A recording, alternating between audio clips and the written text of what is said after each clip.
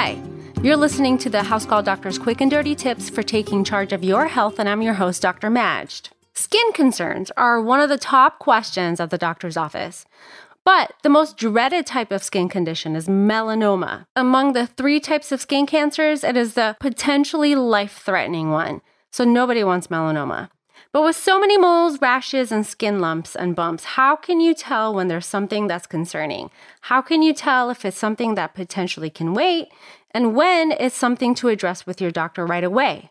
Let's answer these questions and more. First of all, what is melanoma?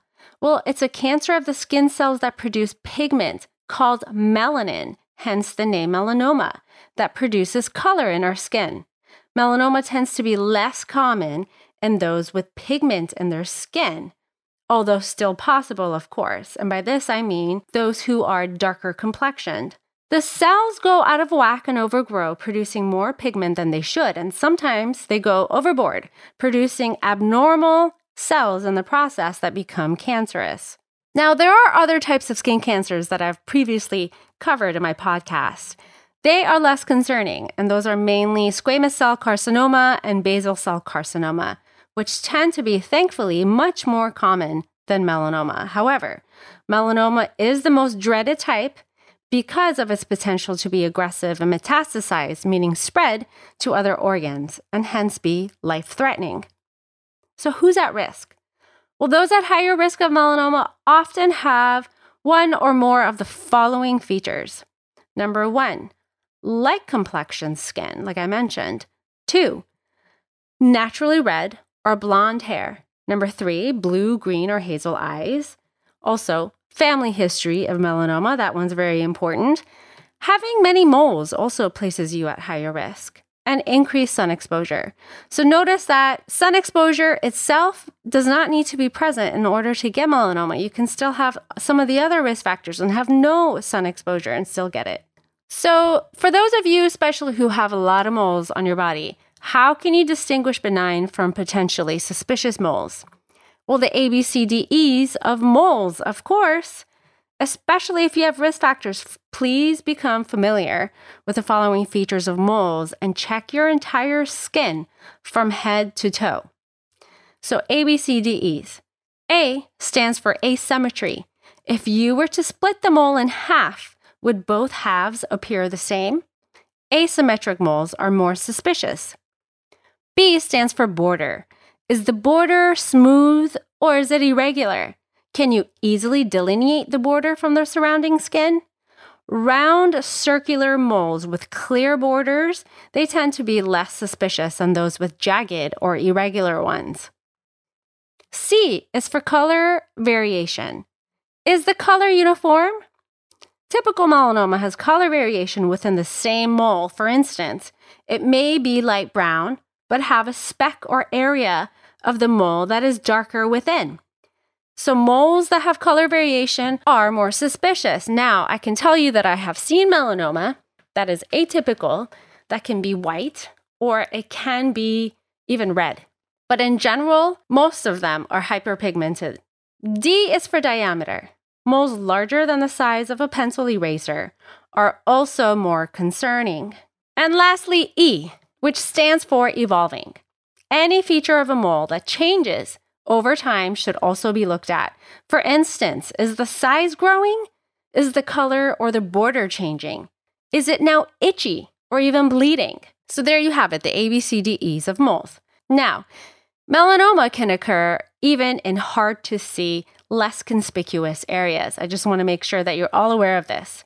For example, in the eye, on the lips, and the genitals, and these are all places that I've seen melanoma.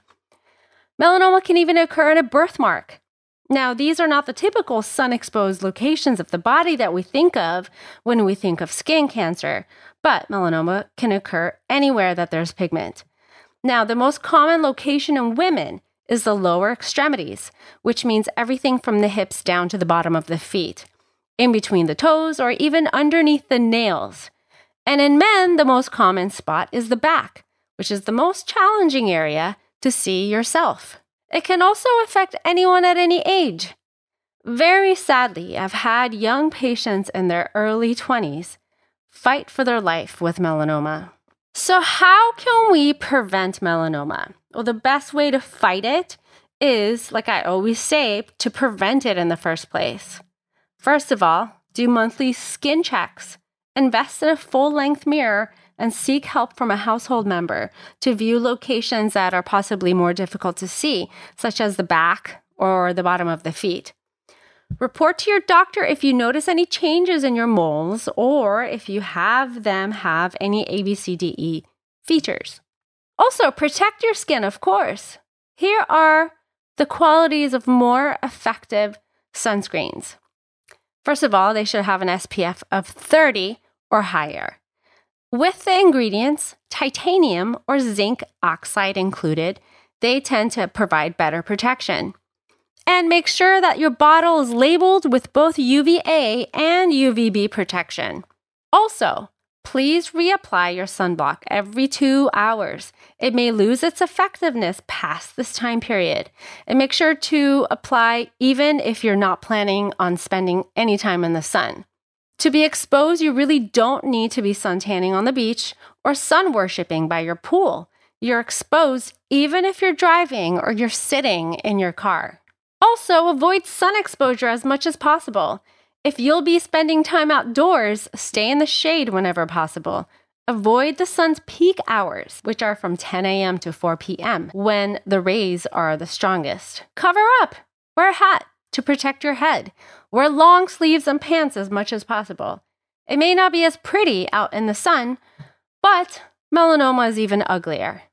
And lastly, avoid that tanning salon. I know the days of rubbing baby oil in hopes of attaining that sun-kissed glow are over for most of us, but so are those inside of a tanning booth. There was a time when we thought perhaps tanning booths' rays weren't as harmful as the sun, but now we know better. The salon rays are just as harmful, if not worse. And there you have it, melanoma in a nutshell. Share your ideas and learn more quick and dirty tips with us on the House Call Doctors Facebook, Twitter, and Pinterest pages. And if you learned anything here today, or if you simply enjoy all things medical, you can listen and subscribe to the House Call Doctor podcast on Apple Podcasts, Spotify, SoundCloud, and Stitcher. But please note that all content here is strictly for informational purposes only. This content does not substitute any medical advice, and it doesn't replace any medical judgment or reasoning by your own personal health provider. So please always seek a licensed physician in your area regarding all health-related questions and issues.